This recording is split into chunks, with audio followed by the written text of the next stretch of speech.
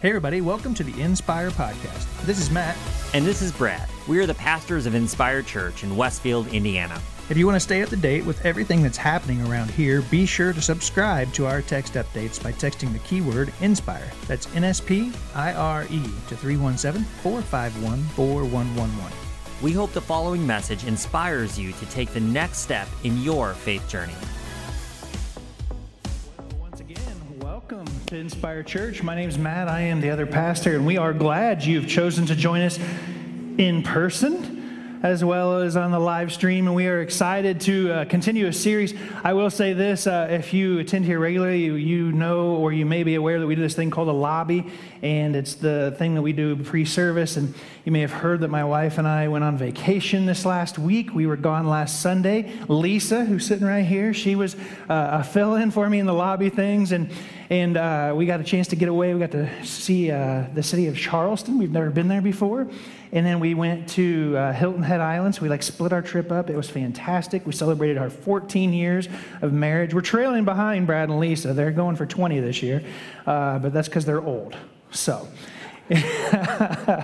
anyways, super glad you're here with us today. I get to do part 4 of our 30-minute theology, and what we've been talking about are different topics that jump up when you start talking about God. Theology, theos, whatever words you want to, however you want to parse it. Theos means God, ology means words, and so literally we're talking about words about God. And so over the last few weeks, we've talked about things like, we've talked about the evolution of faith, we talked about liberation theology, we've even talked about original sin versus original blessing, and today we're going to dive into I think the way I would put it is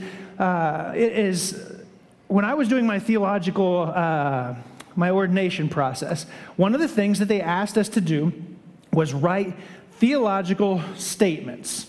And so these theological statements were things that we had to, you had to be able to discuss and share and write out what were your thoughts on faith in general. And so there would be categories of things that you had to write out. And then after you would write your theological statements, then you had a class that you would go to, or a one-on-one panel that you would go in front of 4 to 6 people, and you would defend your theological statements to basically figure out whether or not you answered correctly, or if you could defend your thought processes and stuff like that. Now, theological statements are sometimes like the litmus test for who's in and who's out in some groups. So in some churches, the first thing you'll find on their webpage is they have a theological statements. And actually, one of the leading questions we get here at Inspire is what are your theological statements? What are the things that you believe? And so I wanted to share with you a couple of things that we have, but I also want to share with you, you may not be aware of this, but Inspire Church is a part of a movement of churches called the Church of God. And quite frankly, it's titled that. It's the most generic name you can even think of, because the simple belief is that if you believe in Jesus, God makes you a member of the Church of God. So simple faith in Jesus makes you in. And then from there are all sorts of discussions and debates about all the things that go with it. And when you begin to understand your theological statements, you begin to start wrestling with all of those things. That's where this stuff can get very interesting and very intriguing. So I want to share with you one theological statement that is inside of the Church of God kind of narrative, and I pulled this straight off of the Church of God website. Now, the Church of God website is it's creatively titled, it's just Jesus is the subject.org. So if you ever wanted to go figure out things about the Church of God in general, you can go to jesusisthesubject.org and you can find these things. Now, I went there, I found our theological statement on the Bible. The Bible is one of the most interesting things that that we can dive into, and today we're going to dive into just that. And so I want to share with you the Church of God's view on where Scripture stands, and then I'm going to unpack for you a couple of things, because there might be some words or things you have questions about, or you may not even understand why any of this is important. So check this out. The supremacy of Scripture. It says, we are a people, talking about the people of the Church of God, we are a people of the Bible, the Old and the New Testament, supernaturally inspired, preserved across times, cultures and continents, delivered to us, useful for reproof and instruction, for righteousness, The Scripture is our backstop and the ultimate field of inquiry and judgment, the measure of conduct, and faith, and practice. Whatever the question, whatever the test, whatever comes before us, in the end, it is the Scripture, above all other disciplines, that informs and defines us. All other sources of knowledge fall beneath its shadow. It's thorough, right? You start reading these things and you're like, man alive, what in the world is all this about? Like, what does this even mean? Why does this even matter? And it sounds good, but then you can quickly start adding things to, subtracting things. And there are 3 words that I want to talk about today that can get thrown in, or you may have come across conversations. Now, if you're in like the nerd circles that likes to get into these debates, there are 3 words that pop up all the time when people want to talk about the Bible itself. And they are thrown in for theological discussions purposes. And so these 3 words, well, first of all, you've probably heard that the Bible is referred to as the Word of God, right? You've heard that? Nothing wrong with that statement. The Word of God. So then you have these additional conversations about, is that Word of God authoritative, inerrant, or inspired? Those of you in the room, anybody ever heard those words before? Authoritative, inerrant, inspired. Those are like phrases that get used, or you have questions about. What are these things that, there? Is the Bible important because of those things? And you have these things that people start wrestling with here, right? So today we're going to wrestle with these words in general, and we're going to try to figure out, what does it mean? Now, as we dive into this thing, I want to share with you a couple of things. Now, words can create worlds. Words in themselves have a way of creating possibilities and opportunities. Sometimes people can speak words and they just kind of jump into. I remember when I was young, I had a mentor say something to me about how he felt like I was good with people. And he's like, God is going to use that in some unique way. This is before I ever felt like I was called into ministry or whatever. And I'd never thought of myself in any way, shape, or form about being able to, I just thought I had friends. I like to relate to people. And this person said something like, God's going to use that in a unique way. That created a world of possibilities for me as a young man, thinking to myself, like, words can create. And it did. It created like this world of possibility for me, and thinking like, man, maybe God does want to use me. Now, Abraham Joshua Hessel is the one that said this, and one of the things that's interesting about this idea that words create worlds, that they literally create new realities like they did for me. Maybe you've had somebody that speaks words into your life, and it had a way of creating a possibility for you. This is why the words we say as moms and dads and coaches and friends and peers, the words we say, we need to be very measured with sometimes, because they can tear down worlds, they can create worlds. One of the things that's interesting is when you open up the Bible, it starts with God creating using words. You see, creation begins with God speaking, and it is. He says, let there be light, and there's light. God speaks the entire world into creation in Genesis. He speaks, and it is. Now, a couple of things about the word. Does that make sense? Check this out. So the word for word and to speak in the Hebrew is the word davar. Okay? This word is used 1,400 times in the Scripture. God speaks and things happen.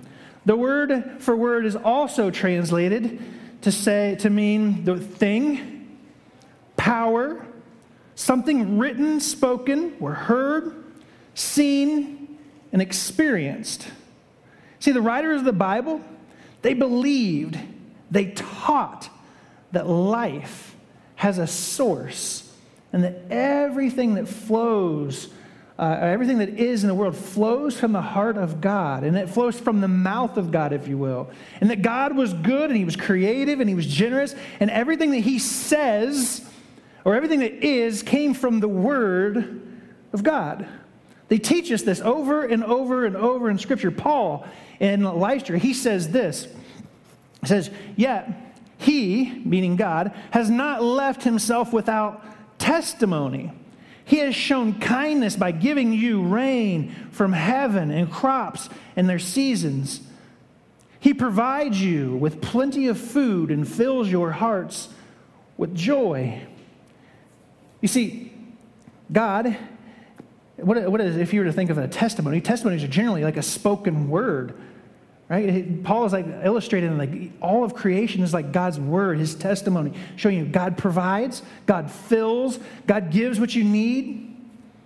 Or how about this scripture in Hebrews that says, by faith we understand that the universe was formed at God's command, or you could say God's word, right? At God's command, so that what is seen was not made out of what was visible. No, God commands it. It's a spoken word, and it comes into reality. It wasn't like it was there and it had new form. No, God literally spoke it into reality. According to the writers of the Bible, the entire world is God's word. The entire world is God's testimony. And the entire world is being spoken into creation.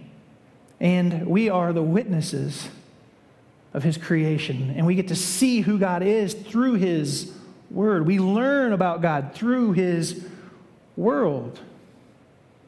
Now, in Psalms, it actually says this, that God renews the face of the ground. Sometimes people will say that God created the world, then it just kind of sat, and he just stands back and lets it go. No, the writers of the scripture actually tell us that God is still actively renewing the world. He's still active in this space. He didn't just, set the clock and now it just keeps ticking. No, he's still active in this world. He renews over and over. And now, I want to give you a little bit of Christian history to understand this phrase that you may have heard before. And this phrase is this word or this term, sola scriptura. In week 1, I talked about this for just a brief second. I gave you a little bit of history on this phrase then, but I want to unpack it a little bit more. So right around the time of the Protestant movement, if you aren't familiar with Christian history, that was around the time when Martin Luther decided that there was something going on in the Catholic Church that he would no longer embrace, and that he wrote the 95 Theses and stapled them to the door, and basically he started this whole movement of people who were no longer going to be underneath the Pope. Now, at the time, the Pope was considered to be an errant. He was the ultimate authority of all things. And so when the people of the Protestant movement decided they were going to be stepping out from underneath the authority, they'd lost trust in the Pope. When they decided they were going to step out from authority, they needed a new infallible source to look to, because it was believed that the Pope was infallible. The Pope's word was as if it was like it was a continuation of God's word. And so they needed this new source for ultimate decision making, so they turned to the Bible, which is good, right? This term, sola scriptura, became popular at that time, and they basically, at that point in time, they made what were the scriptures, it became the word of God, and it became effectively, it became the capital word, capital W, word of God, which is interesting, right?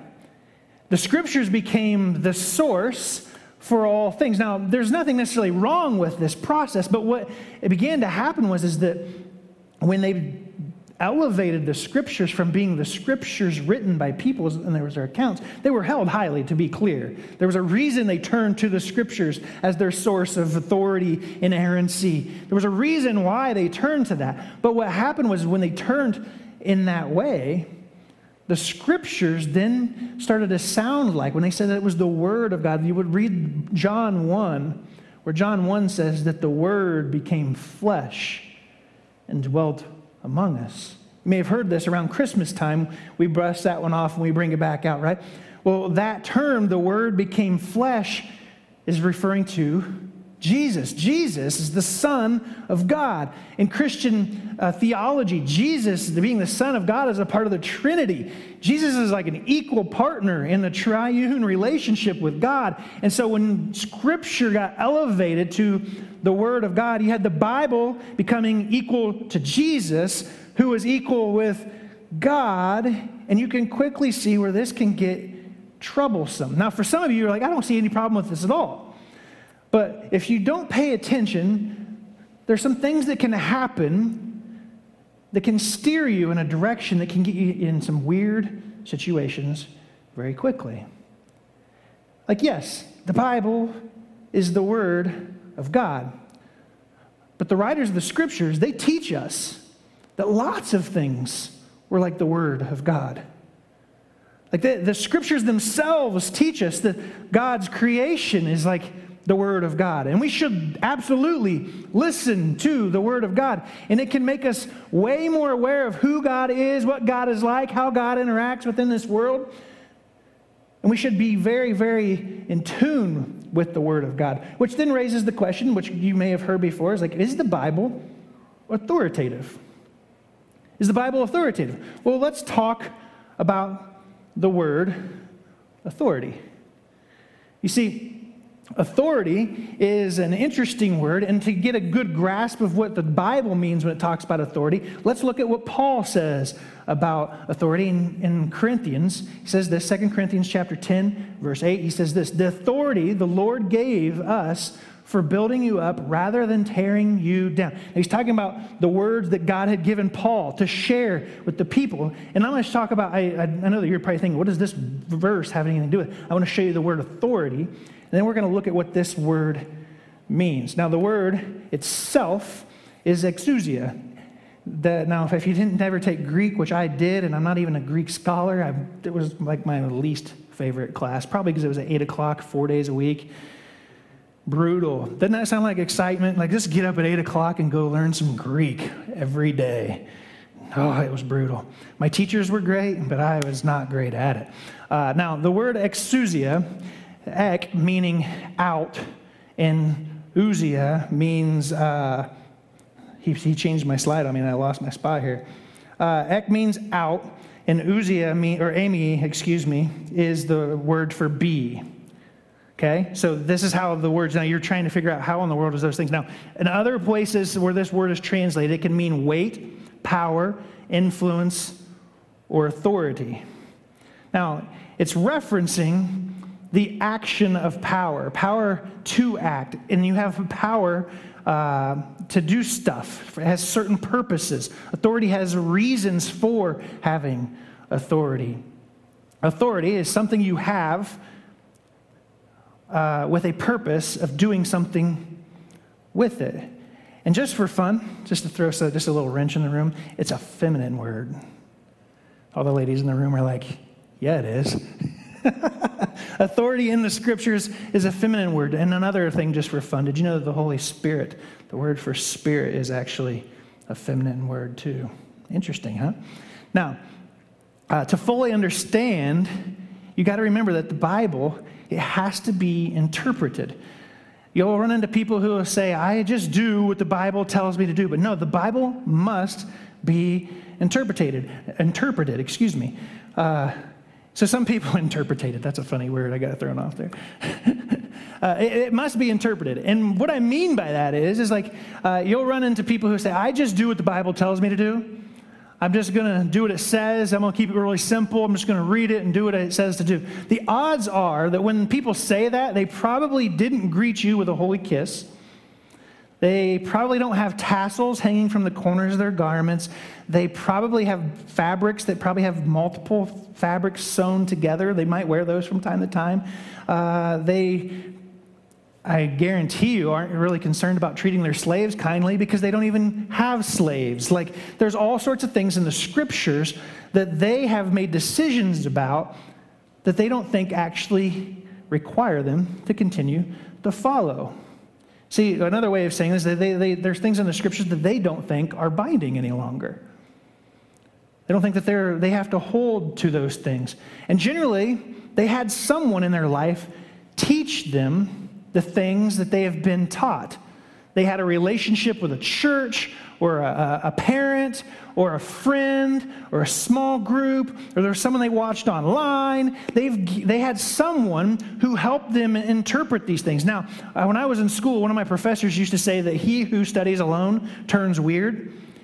So if you want to just go and try to interpret everything yourself, you'll sit down, you'll read these things, and you'll have these great interpretations that make really great sense to you, and you walk out and everybody like, what in the world? The scriptures were actually intended to be interpreted in a community. If you look at a lot of the New Testament scriptures, they're written to cities, groups, people, not one person. Like, very few books have a title or a purpose of being written to one person. Like Timothy, it was written to Timothy. Philemon, written to Philemon. Like, there's letters that are written to individuals, but most are written to communities. The scriptures are meant for us to wrestle them out together, try to figure out what it means to live this out together. Now, when we do that, we allow other people's voices to have authority in our lives. And some of us have given authority to different leaders, and you trust that person, and you follow them. And so they have they interpret the scripture, but it usually comes from someone they have given authority to. And that person's voice has weight or influence in their life. Now, here at Inspire, Brad and I teach, and you listen, and in some way or another, you've given some weight or influence, or even, I don't like to use the word because I grew up in a church where I felt like that was abused, but even authority. And we try to hold that loosely, and we try to make it so that you can agree, you can disagree. We're going to wrestle with the scriptures together, but it's a relational aspect. Now, some authority is over you, and you have no choice about it, right? Like the police. We don't really have a whole lot of the IRS. Another one, they have authority over us. Like, there are some that you just have that's going to be over you, and you have no choice. Others, you choose. We allow coaches in our lives to coach our kids, to be influences in our children's lives. We bring our kids to church, and we choose to allow the teachers in the classrooms. We trust those teachers, and we allow them to have authority over our children to teach our children.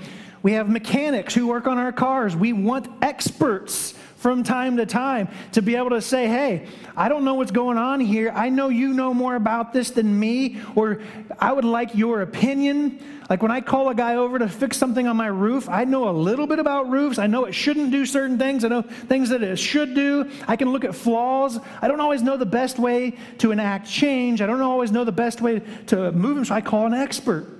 Now, Brad and I are far from experts in this, but you get the idea, right? You see where we're going with this. Now, we give people who we've given authority, we give them and their opinions weight. And generally, we hope that the authority gives us a call to action.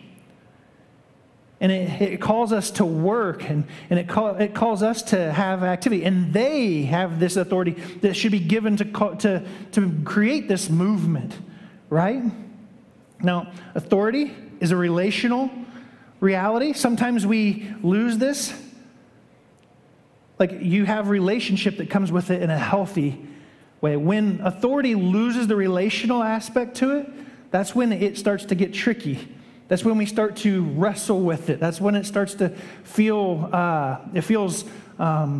like a burden.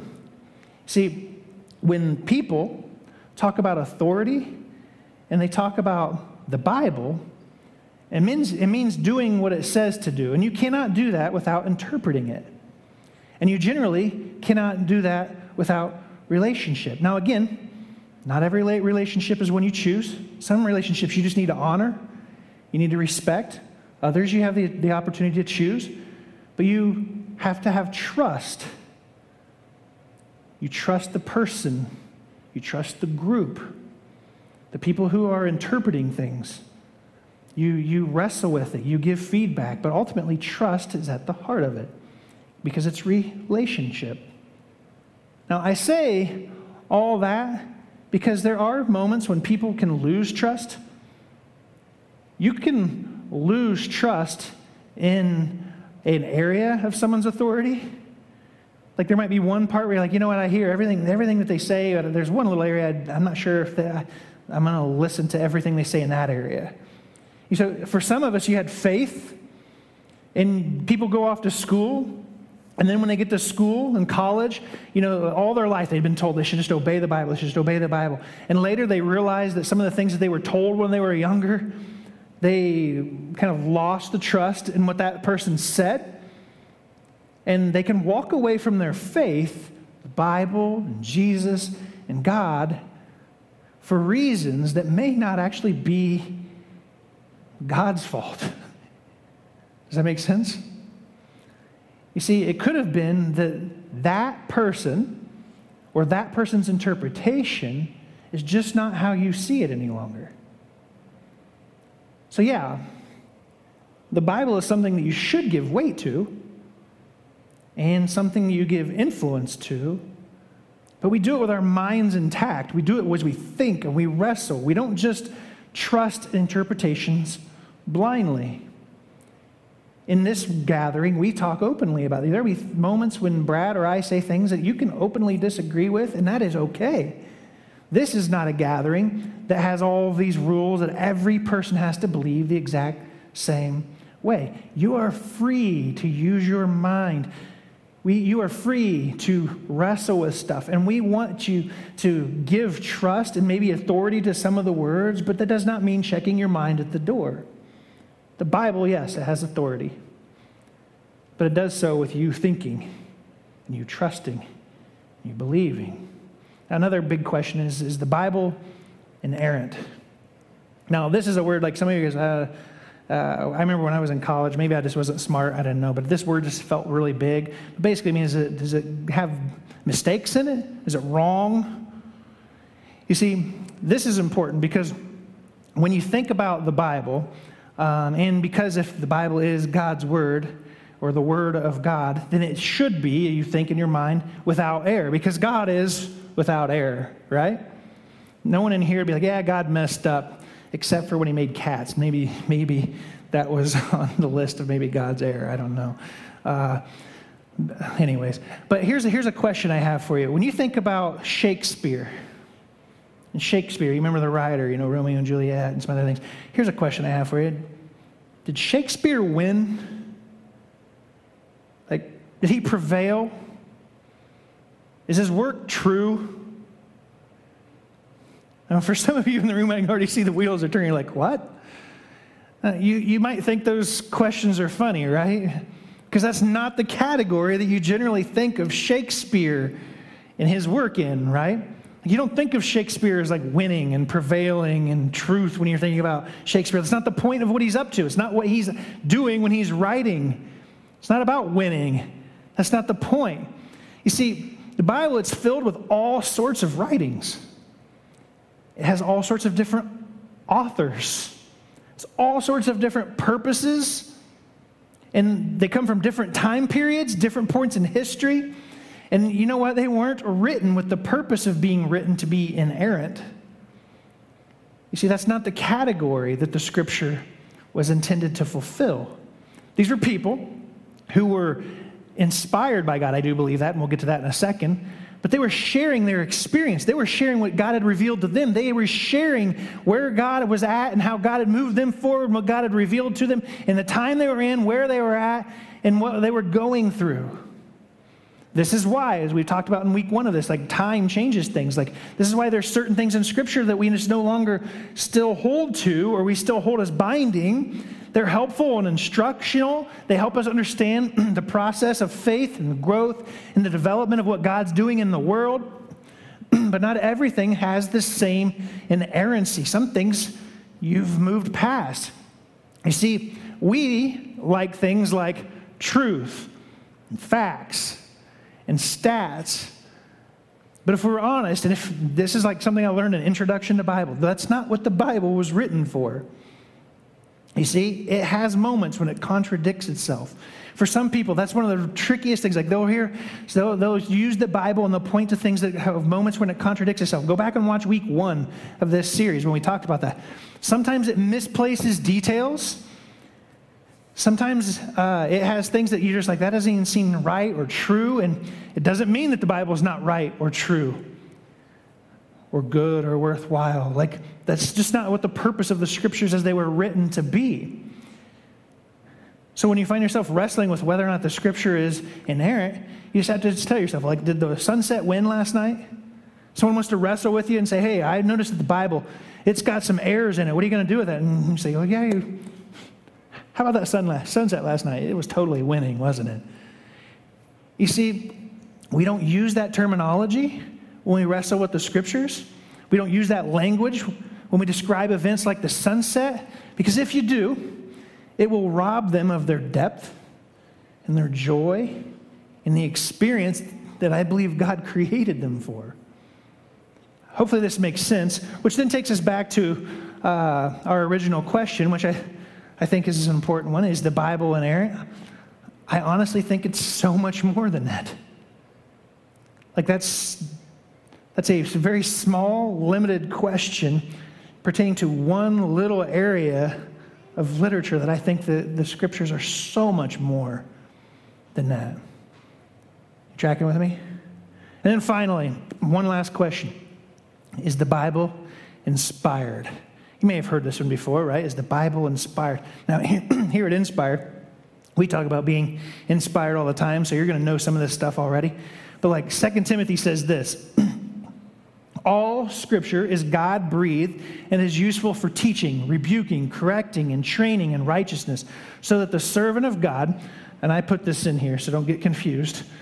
This isn't in the Scripture, but so the servant of God, or you, someone who wants to serve God, may be thoroughly equipped for every good work. Now, the word translated here as God-breathed is this word theopneustos.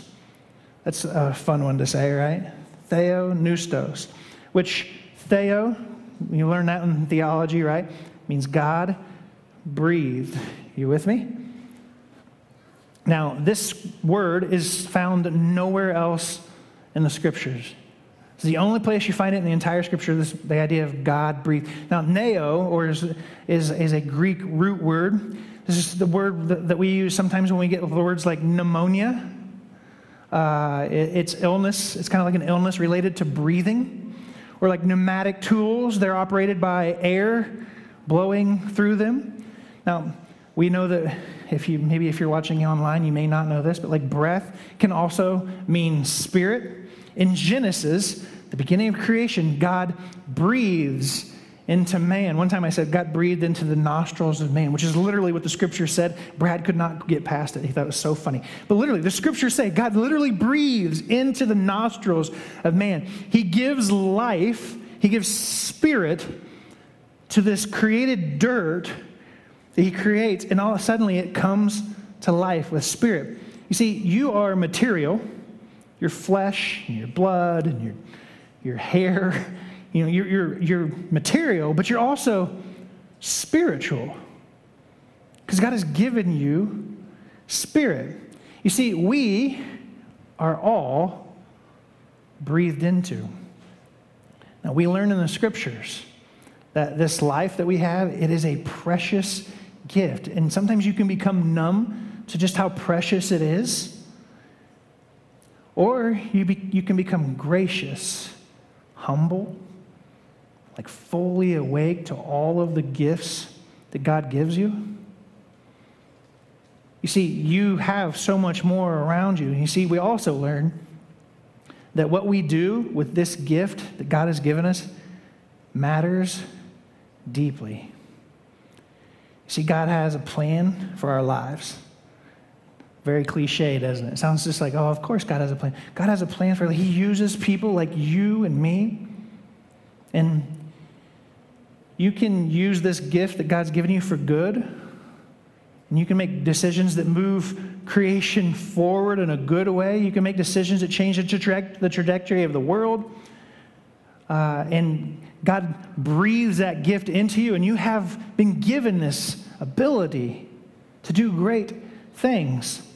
So when we talk about the Bible, yes, it's a library, but it's also written by people who were inspired by God, and God was like breathing life into them, and they began to share. They began to express how God was changing. And so what we could say is like, yes, the Bible it's like you. It's inspired, absolutely. And you are inspired. It's just paper, yeah, and it's just bound in the form of a book, but it's written by people that were like you and me.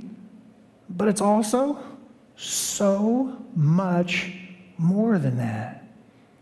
It's not just paper, and it's not just things written down. It's not just a book bound. Like this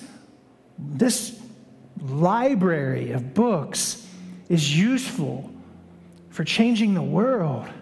It's useful. It's inspired by God, and it keeps, like, when you read it, it can reveal new things to you. It can open your eyes. It can literally inspire you. An inspired book inspires you to go live and move forward and to take this creation somewhere great.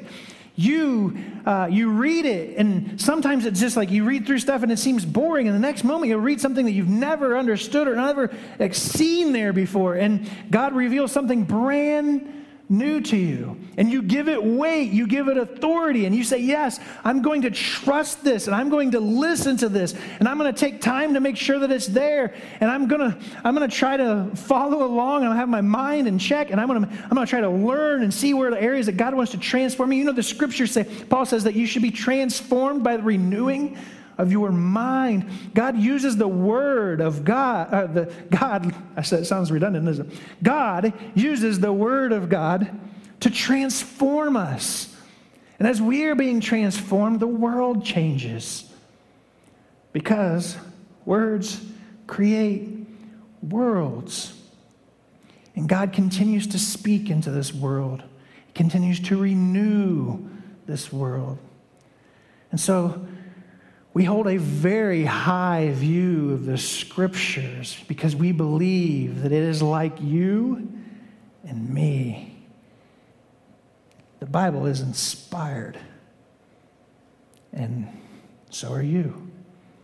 And that, my friends, that's truly inspiring to me. Let me pray for us. Lord, we come to you now and we thank you. Thank you for your word. The writers tell us that your word is all around us. It is bound, and it is in paper form, or it's digital form that we scroll through on our phone, but it's also in this world. All things are your word.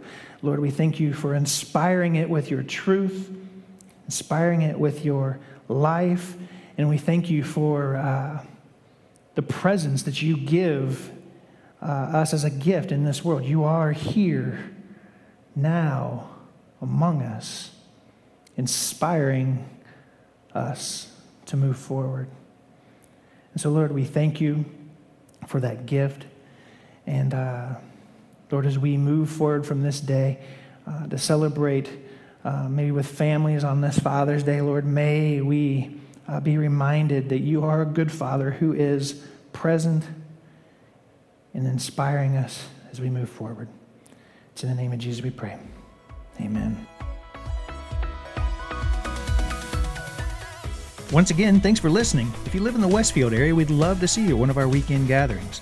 For directions and more information about our services and family ministries, check out our Facebook page or visit us online at www.inspire.church.